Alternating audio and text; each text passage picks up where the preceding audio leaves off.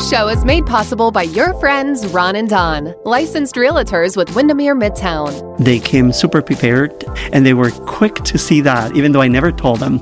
And I really appreciated that. When you're ready to sit down and strategize about your real estate journey, schedule your time with the guys at ronanddonsitdown.com.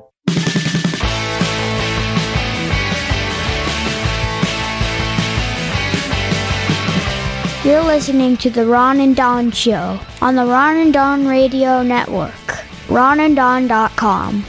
Hey, you guys, what's going on? It's episode number 141 of The Ron and Don Show. He's Ron Upshaw. I'm Don O'Neill. It's a picture-perfect day in the great Pacific Northwest, and we are live from the Les Schwab Studios. Coming up, there's a huge rally in Seattle over the weekend. There's also a city council that has decided when it comes to our police chief, our African-American female police chief, they're going to pay her a lot less than they've ever paid any police chief before. We'll talk to that in a moment. And also, how do you say goodbye to someone during a pandemic? Before we get to that, though, let's get to this.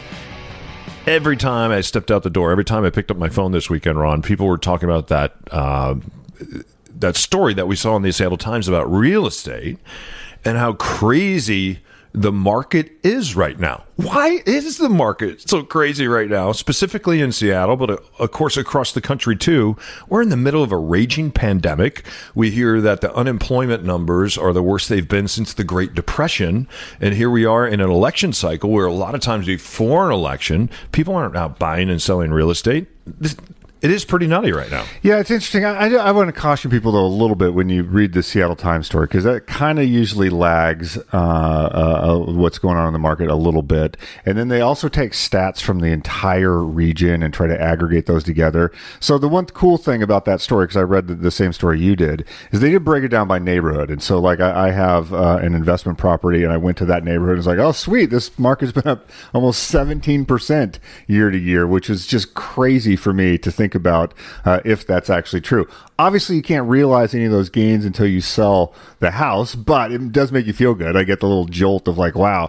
So, I mean, there's two things going on here, I think, with people, and it when you zoom out, it impacts Seattle in a very specific way.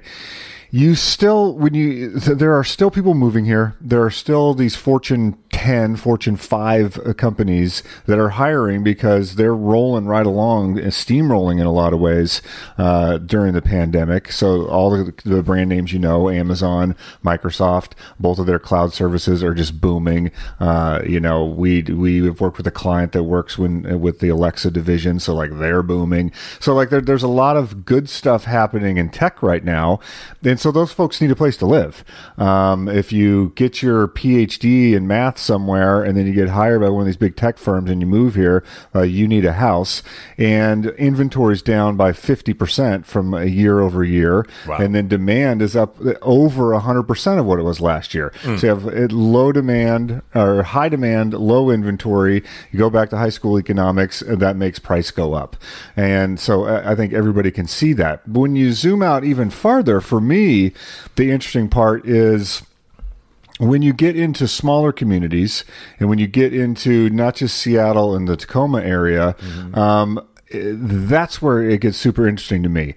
So what is going to happen to those neighborhoods? What is going to happen to someone where you have a lot of households where one person worked in the restaurant industry and both people work in the service industry some way, and they've been shut down? Maybe you got a school teacher and someone that works in the restaurant industry. And so what happens to them? What happens to those households as we continue to move forward? Or maybe you have a bartender. I mean, you get the point. I'm pulling jobs out of my mind, and I'm not finding good examples. So I think that when you read these stories in the Seattle Times, it depends on what side of the fence you're on. If you were already on the side of the fence that had a good job, had good savings, had some assets in real estate, you're doing a bit of a fist pump. If you're on the other side of that ledger and you are a person that doesn't have those things, maybe you didn't have savings, maybe you're working a week-to-week job, or you struggle to pay your rent every single month, that's even more discouraging because you're thinking, wait a second, like I can't find work right now. I'm having to homeschool my kids. Like, I don't know how I'm going to keep this all together. And then you look at these real estate prices, and it's like, I'm never going to be a homeowner. So like, I feel for both sides of the equation because it is difficult. We've worked with people that, have a military background. Like, can I buy a house with a VA loan? I don't know. It's tough right now. Because you have to compete. You have to compete with folks that are moving in here from out of state to get these high tech jobs. It's interesting to think about.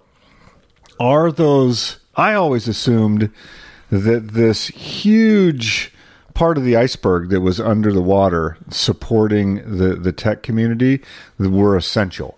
In other words, all those restaurants around Amazon, let's say, essential. Then Tom Douglas just goes, I'm out, I'm done. And so he pulls two of the cornerstone restaurants that are literally in the bottom floor of an Amazon building in South Laguna, and he just leaves. So, and doesn't, I don't know if that matters or not.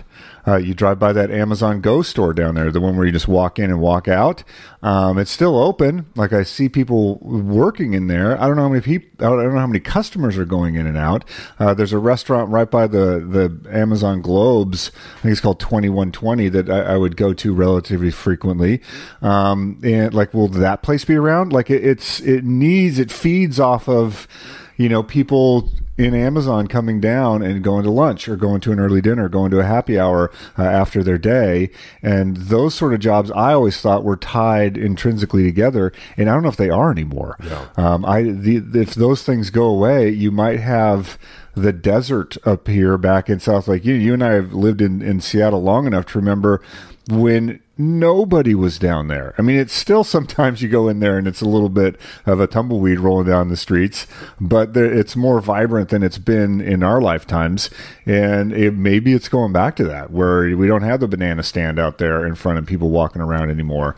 That's I don't know. The haves and the have-nots see this thing two entirely different ways. Yeah, we're recording this real early on a Monday morning. We have a couple of Ron and Don sit-downs coming up. And one of the questions that Ron always asks, I think is a great question, especially when people are ready to sell. It's like, okay, but then what's next? Where are you going? Because if you're going to sell in an up market like this, and the market is certainly up, we have some listings very, very busy over the weekend, then you have to know where you're going, though. And what we're seeing is a trend line of people saying, I'm going to get my money out now, then I'm going to just go out and rent something, and I'm going to wait for the market to maybe cycle back down a little bit. This market's not going to crash, in my opinion, but it will cycle down after the November elections, when you have Democrats and Republicans say, we're not going to sit here and print money anymore. We're going to go ahead and some way, we got to figure out a way how to pay for all this. So, hey, coming up on the Ron and Don Show, a big protest over the weekend, but this time it was cops that were protesting. We'll talk about that, and also how do you say goodbye to someone during a pandemic. It's the Ron and Don Show, only on the Ron and Don Radio Network. Hey, it's Ron and Don here for Les Schwab, and every time we broadcast, we're live from the Les Schwab studios, and what's so cool about Les Schwab? A lot of you are getting ready to hit the road again. You've taken a summer trip. Now you're taking a second summer trip before we get to school. Before you do that, make sure you stop by Les Schwab Tire Center. Get a free pre-trip safety check before you hit the road. Yeah, right? And tires and wheels are only two parts of the essential safety checklist. It also includes alignment, battery, brakes, and shocks. And while a lot of other tire places don't offer that, Les Schwab does. Les Schwab knows that your family's safety is riding on more than your tires. So here's a little tip I learned. You can get all of those parts checked out with a free pre-trip safety check. Let the pros at Les Schwab do the visual inspection of your vehicle's safety components, including alignment, shocks, brakes, and more. Schedule it. Get a pre-trip safety check at leschwab.com or stop by your local Les Schwab Tire Center. That's Les Schwab. Doing the right thing matters. They're hard workers, they're hustlers, and they're fun to hang out with at the same time. When it comes to your real estate journey, it truly is one of life's biggest transactions. If you're downsizing, upsizing, or right-sizing, Ron and Don can help you buy, sell, or invest in real estate. It all starts with a Ron and Don sit-down. That's what commercial real estate expert Laura Miller did. I purchased a home in Alki, and it was a really cute mid-century modern home. It was a lot of more management than I expected, and I am a broker, but I do handle commercial. I don't do residential, and Don came with Ron. He was incredibly well prepared. they were just really impressive. And the things that they outlined that they were going to provide, their services, it just made it easy. It was a laydown. Ron and Dawn seemed completely committed to listening to what my needs were and addressing them. I also got the sense that they're adaptable to what different clients' needs are. So for me, what was important was communication, ability to reach the brokers, to feel like I still had a fair amount of control on the deal. I like to have a fair amount of communication as to what's going on in the market. What are you doing today to, move the sale forward? And they were collaborative. They came forward with some really great ideas, even little details like, could you water the plant while you're there? They're like, of course. And they would show me them watering the plant. The weekend that we sold the house, they were really successful, and they came up with some creative ideas, and they were always present, completely available to accommodate my schedule. We did most of our meetings in what I would consider off hours, late night meetings, no problem. Never felt rushed.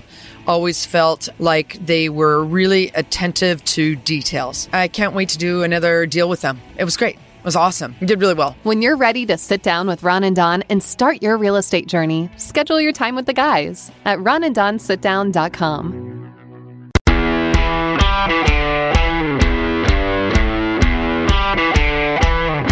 You're listening The Ron and Dawn Show. to the Ron and Dawn Show. And yes, my dad's pretty annoying. All right, cool. All right, you guys, episode 141. And don't forget, if you want to sit down and talk about your real estate journey, like we're just talking about real estate, let's do a Ron and Dawn sit down like we're doing later this morning. Just go to ronanddonsitdown.com.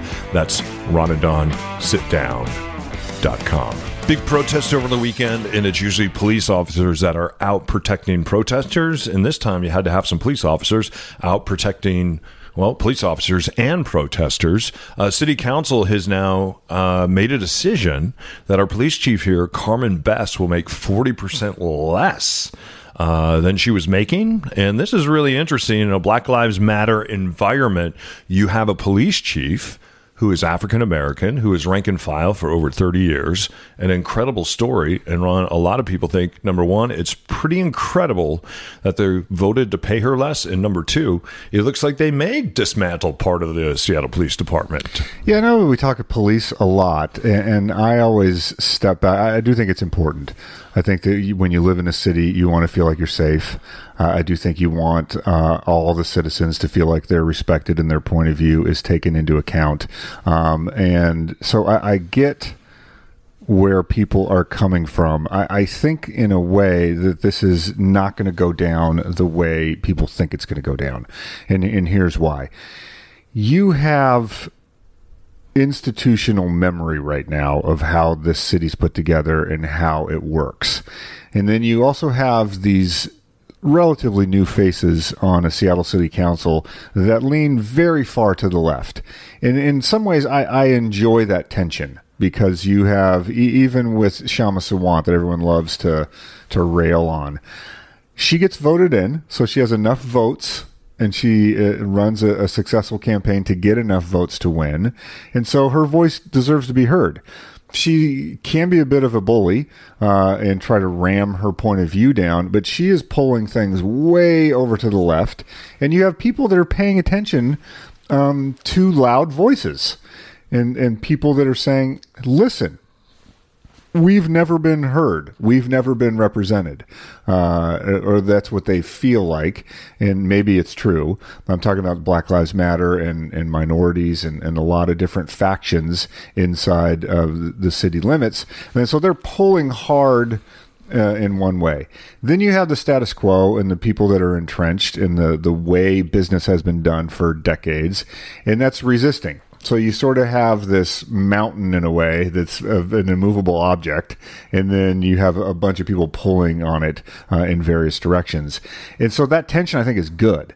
I think that's what democracy is all about. There's people getting in a room and going, we really disagree about police, let's say, and let's figure it out. In the meantime, though, you're going to have crime that happens and people that need to call 911. You're going to have, like when they voted to dismantle the navigation teams. And it's like, well, I live in a neighborhood where I can find you a junkie within a quarter mile of my house right now. If you and I left the Ron and Don studios, I could show you I bet I could find you a junkie within a quarter on foot. You and I could go out, and in 10 minutes, we could probably find someone, I bet, that has a needle in their arm right now. So it's disheartening to me as a citizen to go, okay, so you're dismantling the navigation team. What replaces that? Yeah. If you don't want a cop to show up with lights and sirens, and if you don't want the navigation team, so right now today, and I know the guy, early 20s, he sits under the bridge right up the street. He shoots up just about every day. What do we have for that guy? Do we just want to wait for him to overdose and die? And then we take him to Harborview? Like, what is the plan? And so because of that, the realities of life, philosophically, maybe you go, hey, we don't want a navigation team. Practically, though, that guy still is shooting up today. Yeah. This is what Jenny Durkin needs to explain to us. And instead of pandering to the police, or instead of pandering people that are far to the left, a couple of months ago, before the pandemic, she and Carmen Best were saying to the federal judge that was overseeing the Seattle Police Department that, hey, lessons learned. We're one of the best departments in the country. We're one of the best departments in the world. In fact, if you look at the class we just recruited, 39% of our class that we just recruited, they're African American, they're minorities, they're brown people, they're Asian, they're Hispanic, they're women. Is there any other police department in the country that can say this? And you know what the Seattle City Council has decided, and it looks like the mayor has decided this too, they're going to dismantle the recruiting arm of the Seattle Police Department. They're going to just dismantle it. I know the woman that runs it. She has spent her life in inner cities trying to get black and brown people involved in the police department. So they're not on the outside looking in, but they actually are a part now of that change. So you've dismantled your recruiting department. The navigation department, I've been out with the navigation department. These are basically social workers who happen to be cops with badges and guns. They know every single person that is out on that street. They don't refer to them as junkies. They refer to them as Ben, or they refer to them as Mary, or they refer to them as Sean. They know all of them, and they love them. They have a connection with them. And now to pull all these navigation teams, when if you look at some of the stories, the opioid crisis during the pandemic is the worst it's ever been. It doesn't feel that way to us because we don't see story after story after story, because right now we're seeing story after story after story about the pandemic. So I think it's really important, as Ron just said, and we learn this in real estate. Anytime that we have a client that knows where they're going, it is so much easier to sell their home because they know where they're going. Someone has painted a portrait of, hey, this is where you're going. Whether you're moving out of state, in state, changing neighborhoods, downsizing, upsizing, right-sizing, whatever, you know where you're going.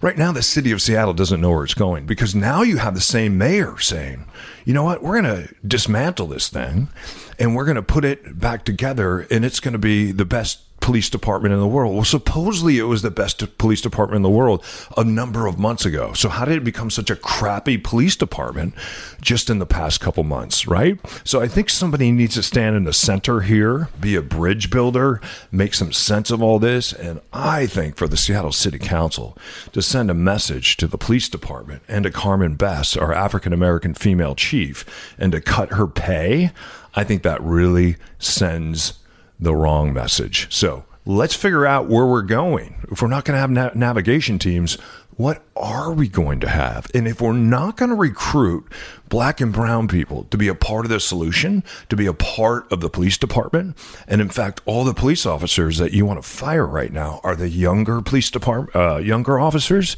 Those are officers that are black, brown, female, women that have joined to become part of the system to see if they can change it. All right, we come back. One more segment. Let's talk about saying goodbye to someone in the midst of a pandemic. It's the Ron and Don Show, only on the Ron and Don Radio Network.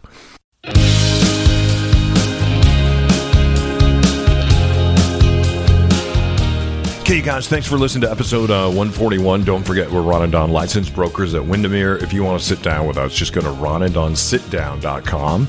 That's ronanddonsitdown.com. My family, we're talking about how do you say goodbye to someone. I have an aunt who is currently in hospice care, kind of long-term hospice care, but at some point when it's time to say goodbye to her, how do we do that? And recently my cousins have just begun to be able to see my aunt. They're not supposed to be near her, hug her, kiss her, but they can basically sit on the other side of the room and try somehow to interact with her. Ron, you went somewhere over the weekend, and we'll just guard privacy here. We won't talk about who it is, but talk a little bit about what it's like to say goodbye to someone during a pandemic, because you kind of went through this with a group of folks over the weekend, and it was pretty powerful, wasn't it? Yeah, I had a gathering of a friend, and Don and I have done this over the years, who took her own life. And that always, of course, adds a unfortunate wrinkle of sadness to everything. And so there was a gathering of folks, and it was sad and tragic in some ways, and also good to be around other folks. I wore a mask the whole time. Not everybody there did wear a mask, but I did. Most people were wearing a mask. Everyone told some stories about this person, their favorite memories, and there was some music that was played, some really great musicians that came out to pay tribute. And in fact, one of the musicians who is played in very big bands, I was like, hey man, that was a great set. And he goes, you probably don't remember me, but my very first public gig was with Ron and Don back in the day. And I was like, what? It's like, you played with this band and that band and the other band? And he's like, yeah. And he said, you recognize me? I was like, not with the beard, not if it was that long ago. So anyways, that was a different story for a different day. But I think the thing for me that was interesting is you get a picture in your mind of your experience with a person.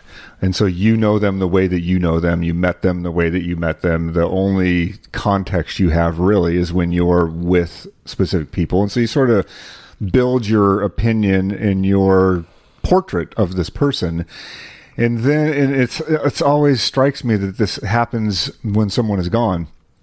Now you're hearing the stories of everybody else and their experience with that person and how they interacted.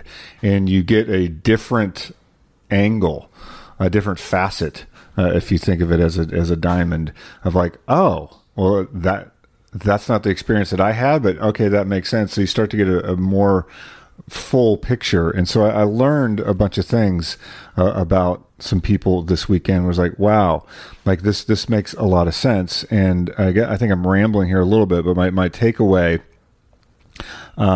is I don't know if the pandemic and the isolation of that pandemic contributed at all to this situation, but there are people listening right now that are probably really struggling, and that feel this pull of, one, I should be grateful. I have a roof over my head. I have food in my fridge. Maybe I'm working remotely. Like, I have so much to be thankful for. And at the same time, you're like, I feel a profound loneliness, a profound darkness.